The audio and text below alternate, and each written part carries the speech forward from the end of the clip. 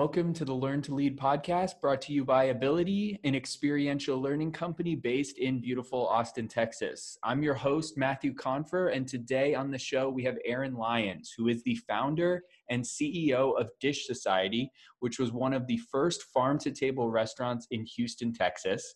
He is also a board member at D10, which is a charity that has raised over $12 million for cancer research. Thanks so much for joining us today, Aaron. Thanks for having me. I'm going to start us off with a talk that you actually gave to Rice MBA students where you discussed the unsexy part of being an entrepreneur. Can you start by giving us maybe a quick overview of your entrepreneurial journey? And then I kind of want to dive into that unsexy description you utilized. Yeah, sure. So the talk was to a class of entrepreneurial MBA students taking a class very similar to the one that I actually wrote the business plan for Dish Society in when I was getting my MBA at UT. And so I was, basically sitting in their seats, almost 10 years ago. So I could relate. And my journey started just very quickly. I didn't have any prior restaurant experience really. And the idea came out of just the inability to kind of find what I wanted on a regular basis. And that was basically just approachable, good, fresh, chef-driven, farm-to-table food in a unpretentious but cool kind of environment, a place you could go 2 or 3 times a week. That wasn't going, you didn't have to pay for valet and you didn't have to, spend an order amount of money just for, basic stuff. And so that was kind of the concept. And when I was getting my MBA, I wrote the business plan for it. I did a bunch of research. I started raising money and started, negotiating with real estate developers and kind of hit the wall in Austin and wasn't able to really get traction there. And so started looking in Houston and Dallas and then ended up ultimately coming to Houston and doing that. And so what I told them was, the unsexy part is, and I learned a lot about this when I was going through the journey. And one of my business school professors referred to it as startup porn. And, you only really read and hear about the successes, the unicorns and the companies that have raised a bunch of money and that are, doing very, very well and getting a lot of traction and, huge multiples and exits and, all this stuff. And you don't really ever hear about the, thousands of failures that are sort of in that wake of every success. And so it's a little misleading, right, to people. And so they get into it thinking that it's going to be easy and thinking that it's going to be, fun and all of these things. And some of that is true. It is fun. It can be, but it's very challenging. And I think, what I was telling the students in particular is like in business school, there's a lot of focus on venture capital deals and, pitching in this boardroom with this PowerPoint deck and, Sand Hill Road and sort of all of these things. And in reality, it's like, less than 1% of deals I think are venture funded. So why do we spend so much time focusing on that? Right. And I told them the reality is you're going to be grinding it out. You're going to be having beers with random people at the bar, pitching your idea. You're going to be meeting at Starbucks. You're going to be going over to people's houses. You're going to be on a boat, wherever. And these are all, by the way, personal experiences. And that's how it gets done. And that's how you get money is through connections and through networking and grinding it out. And there's no silver bullet and there's no, real like formula. And so I was just kind of telling them that they have to be willing to sacrifice their lifestyle and sacrifice, bachelor parties and weddings and vacations and, trips and new cars and all of these things that, their friends are going to be doing, their peers are going to be doing when they come out of business school. They're going to have to sacrifice those things because they're not going to be able to do them and start a company at the same time. And for me, it was just really painting a real picture for them of what it's like. It's not glamorous. It's not sexy. It's, it's hours and days and months and years of just a grind of just slogging it out, until you start to get some traction and start making it. And so that was it, because you see a lot of sort of what you think are overnight successes and what you don't see is the 10 years that led up to that moment. And so that's what I was really spending a lot of time talking about that. What do you think has made your organization successful? You talked in the discussion that you gave to those students, you mentioned expectations versus reality. You talked a little about what people's expectations are. What has the reality been? You all have been successful in a very competitive industry. What do you think has made that come to fruition for you and your organization? Honestly, I think not having restaurant experience probably helped me a lot. I had no preconceived notions going into this, and I treated it just like any other entrepreneurial startup or venture. And I've always run it like a business. I've always run it as if we have 100 units or we were going to have 100 units. And that, because that was always my goal. My goal was never to start one restaurant. And so, if you kind of go into something thinking really small, it's a self-fulfilling prophecy. There's exceptions obviously, but for the most part, I went into this making decisions that were long-term, knowing that, if we were facing a decision with one restaurant, and, I would always ask myself, will this scale? Will this still be relevant if we have 10 restaurants or 20 restaurants? Does this make sense? And if the answer was no, then we didn't usually do it. The answer was yes, we did. Now, we couldn't always afford to do some of those things that early on. But having that mindset, that growth mindset, I think really helped us. And then just looking at things from a business perspective and being smart and taking calculated risks, I think really has led to a lot of our success. I think our focus obviously on culture and core values and leadership development as well, because that's not something you see a whole lot of in the restaurant industry. So I think those have been the major, points, just taking a lot of the learnings that I've had from previous experiences and companies and roles and cultures and sort of blending them all together. Well, I definitely want to get into the leadership development efforts that you guys have made, because that was a real fascinating part when I learned a little bit more about your organization. But before that, on a personal note, how do you think you've changed as a leader? When you look back a year, two, or more ago, how do you think you've evolved as a leader? Oh, man, that's a great question.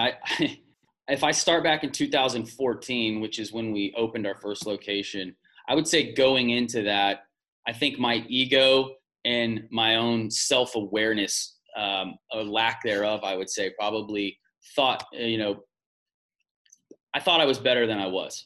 And then when you're thrust into a situation where you're managing 40 people overnight, essentially, and your business is losing money and your investors are, you have investors to answer to, and you have landlords now, and you have all of these things kind of happening at once. Oh, and your wife is pregnant and expecting any month, and sort of all these things are sitting on top of you.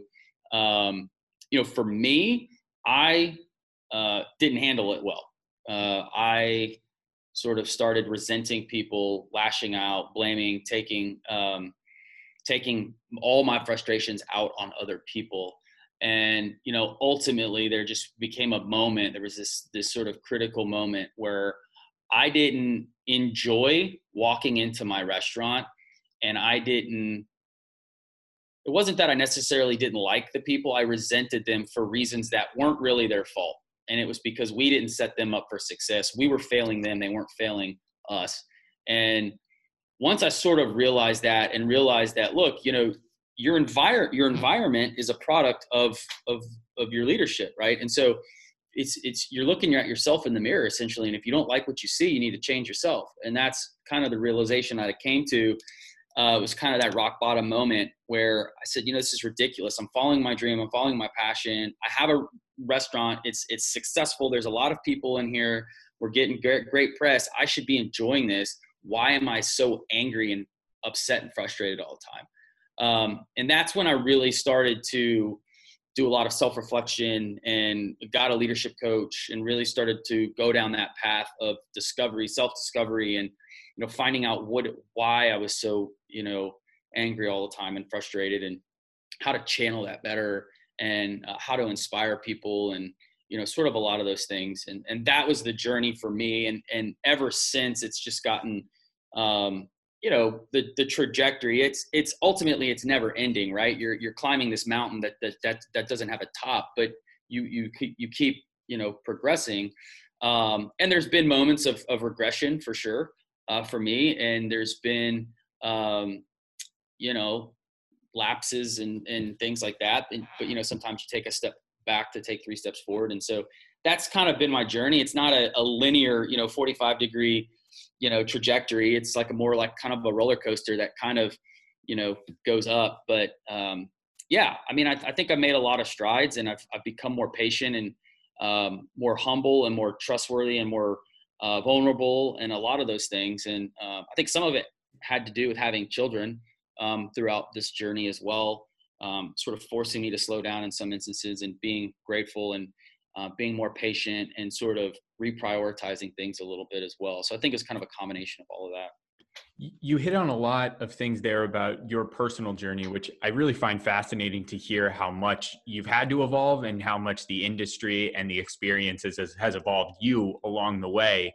You also talked a little bit about developing the leaders of tomorrow at your organization. So I guess a 2-part question. What are you looking for in future leaders, and how do you now get them there? Yeah, I mean, we look for people who aren't afraid to take risks and fail. And, people, as long as their sort of intentions are pure, and that they want to advance themselves or advance the business, we're okay with making mistakes. We look for people who are actively searching for coaching, and they don't take feedback personally. There's a lot of people that can't really handle a difficult conversation or a conversation in which you're providing feedback. Even sometimes if it's good feedback, a lot of times people, don't often internalize that the right way. But it's a matter of that. It's how they interact with their peers. It's how they interact with our guest. There's sort of a grit factor that's hard to measure, but that you can just sort of see once you've been around somebody for a decent amount of time. Do they have that mindset? Do they want to get better every single day? Are they looking for opportunities to solve problems, or are they just complaining? There's a multitude of things, but most of it is sort of, do they want it? And then do they sort of kind of have the level of commitment it takes to get there? And so those are the main things that we look at. And sometimes we notice that in people before they noticed it in themselves. And sometimes people raise their hands and say that I want this. And we start to kind of look at them under that lens as well. Well, I would be remiss if I didn't ask you about COVID-19. It's been disruptive to many industries, and maybe no more so than the hospitality industry. One of the things that I noticed that your organization is doing are these virtual farmers markets, and you guys have taken some other steps, and you discussed it in a video that your organization published. Can you talk a little bit about what you guys have done and how you're responding to this really unprecedented challenge? Yeah, sure. I mean, we were sort of going into it in early March, anticipating some type of shutdown, anticipating a pretty large disruption. So when the announcement came that we had to shut down dining rooms, it didn't catch us. We weren't caught flat-footed or anything. We were sort of already had a plan in place. And fortunately, our brand, our concept is positioned very well to sort of withstand this disruption. And we've always been very focused on off-premise dining and sales. We've always sort of, our customer and our sweet spot, our price point is very much aligned with sort of what the consumer wants right now. So we're very fortunate in that regard that we were positioned well to take advantage of some of these opportunities. Our concept is unique in a sense that we do try to source as much as we can locally. And, we knew when our sales fell 75%, in March, we didn't know how long that was going to last. And we saw our local partners, we call them our local heroes. These are the farmers and the ranchers and the beekeepers and, the bread makers and all these people that this is their livelihood, and I knew that if our sales fell that much and I knew we weren't ordering a lot from them anymore, there's a wake, right? And people talk about the restaurant industry. It's not just the restaurants. It's the employees, it's the partners, it's the vendors, it's the people that rely on the restaurants, it's the cleaning services, it's the valet services, it's the wake is massive, right? The domino effect is huge. And so we started to look for ways that we could support our partners. And we came up with this idea of this virtual farmers market, which was just a way for, and at the time people didn't really want to go to grocery stores, and they were trying to avoid things. And so luckily with our kind of platform and our online ordering system, we were able to offer our products, whether it's a gallon of milk or a dozen of eggs or a pound of bacon or a box of locally picked produce from that week. You were able to get it all delivered for $7, or you could just pull up and we would put it in your trunk for you, and you could tack on some food to it as well if you wanted. But that was really the impetus behind it, and it just kind of really caught fire and grew and was wildly popular. And it has since sort of dwindled down a little bit as people have gotten used to going to grocery stores, and there's not really as much of a stigma around that anymore. And so we still like it. We still want to continue to offer it. We're going to make some adjustments just through data that we've collected and just market research from our customers that are using it. We're going to make some tweaks to it to make it a little bit more efficient and certainly meet our guests more where they are now versus where they were a couple months ago. So, but yeah, I mean, that was just an effort we did to keep our partners healthy financially, as well as, the sales from that allowed us to keep more team members staffed. So we were able to pay more people and have more people employed and keep more people, busy. And, it was a great community thing as well. Brought us closer to our community. Well, that definitely was evident in the video and evident in what I've read about that and the other initiatives that you guys went forward with. One of the questions that we get from a lot of listeners, and I think it's definitely prescient for your industry, is what do we on the outside not understand about the restaurant industry? Or for you, somebody who didn't have a restaurant background before you went down on this path, what was the most shocking thing that we just don't understand if all our experiences with the restaurant industry is just enjoying the great food and that part of the experience?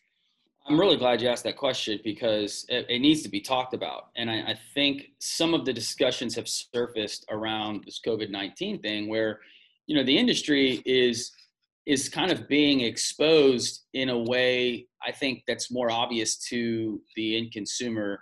And that is, it's messed up. It is not a fair industry. It is messed up. It's been messed up for a really long time. And it's almost like this cycle that needs to be broken. But everybody's underpaid, overworked. The customer demands, I think, look, they don't expect us to spend more than X on a salad. Okay. So in order to get customers, you basically have to sell that salad for X, right? Or add some type of value that allows you to charge more, which that would come at an additional cost to you as well. And so, basically you have a large group of consumers who expect, Four Seasons service with McDonald's prices. And that doesn't work, and the industry is broken. It's messed up. You've got all these real estate developers and these larger brands that have gotten this massive influx of private equity funding or whatever, and they're signing all these leases, and they're driving up rents for everyone else. And sort of the rent market is I think very inflated right now for restaurants, which makes it really difficult. The labor market is a joke. I mean, everybody's underpaid in the industry, and it's super sad to see. I mean, you got people working two full-time jobs, and working 80 hours a week, right? And you look at what these people are taking home, and it's not right. And so how do you combat that? Well, you can raise your prices. Well, then your sales go down, theoretically, or people sort of lash out at your being too expensive or doing this just because they don't understand. They just don't have really a point of reference. And everybody wants, the minimum wage to be $15. Everybody wants, equality and healthcare and all this stuff, but nobody's willing to pay for it. And that's the biggest problem. And that's most prevalent, I think, in the restaurant industry. So, you have people that go to culinary school and spend, $30,000, $40,000, $50,000 in student loans to go to culinary school, and they come out and make $13 an hour, $15 an hour. Wow. Right? Maybe they get insurance, maybe they don't. I mean, that's a joke. Like, that is embarrassing as an industry. But we just continue to tolerate it, and it's hard. And so the biggest lesson that I wish people would sort of take away from this is how fragile the industry is and how a couple of bad weeks can sink the ship. I mean, literally. And there's a lot of really great people in this industry that work really, really hard. And I feel like the consumer has become so entitled from a service perspective to just expectations in general, from pricing and everything. And then with Yelp and social media, anybody can get on there and, be a hero and, do a lot of damage. And, I am seeing there's a lot more sort of appreciative, there's a lot more gratitude from a guest perspective now. I think people are more patient. They're more understanding. I think it was kind of a wake up call to them. And quite frankly, it needed to be, and there needs to be more, if I'm being honest. I wish we could do more, but in order to do that, the consumer has to give as well. Right. And so it's just a balance. That's what I would like people to know, is that, it's a lot bigger problem than what people realize. Well, I really appreciate your transparency, and a lot of what comes out when you look at the work that your organization is doing is a commitment to the community, commitment to your employees. I want to close with a question before we get into our final two questions. What are you the most proud of about what your organization has done over the years? I think I'm most proud of our ability to grow and adapt and just continue to roll with the punches. And that hasn't, that's been the most prevalent over the last 4 months. I'm proud of, that we've built the team of people who are rising to the occasion, and they're not, huddled up, in a fetal position on their couch. There's people that are stepping up. We've been through, we're in Houston, so, a lot of the economy here is driven by oil prices. We've been through major oil slumps and recessions. We've been through major hurricanes, right? And now this pandemic, and, I think just the resiliency that our team demonstrates is probably what I'm the most proud of, because we wouldn't be able to do anything without that. We would not have been able to prevail from those things. So that's what I would be most proud of, for sure. Well, resiliency and rolling with the punches is a great spot to end the conversation and shift to our final two rapid fire questions that we ask all guests. And question number one is this, Aaron: if you could describe your leadership style in one word, what would it be? Constantly evolving. I would just say always trying to learn more and be better, and trying to be more compassionate and more vulnerable, and, adapt my style based on the needs of the person in the situation. And the final rapid fire question is this: what is the best piece of advice that you have ever received? That's a good one. One thing that I use regularly is, because I do have to have, difficult conversations and just provide feedback, and accountability, I think, is so huge when you're developing an organization, is, when you're talking with somebody, how do you want that person to feel when they leave the conversation? And that's always sort of stuck to me. That was from my leadership coach. That was one of the first things that he talked to me, because I was very confrontational, and I wasn't, what I was saying was correct. The intention was there, but the delivery was flawed. And so people weren't receiving the message. And so, asking yourself how you want to be seen by that person, and how you want them to feel after you have an interaction with that person before you go into that interaction, will help you deliver the message, I think, in a way that is more well received. Well, thanks so much for joining us today, Aaron. Where can our listeners find out more about you? DishSociety.com, website, @DishSociety, on all the social media stuff. I'm on LinkedIn, I'm on Instagram and Twitter, Facebook, and all of those things. And it's just, Aaron Lyons. I'm not super difficult to find, but I'm not overly active on a lot of those platforms either. But I do enjoy sort of getting bits and pieces from things and just interacting with people. Well, thank you very much. And thank you to all of our great guests for joining us today. If you enjoyed today's show, we would love a rating and review in your podcast app of choice. You can find me on social media at Matthew Confer. You can find our show on Instagram at Learn to Lead Podcast. And you can find our organization Ability at ability.com. Be sure to subscribe so that you get our next episode. And I want to thank all of you for joining us on the Learn to Lead podcast.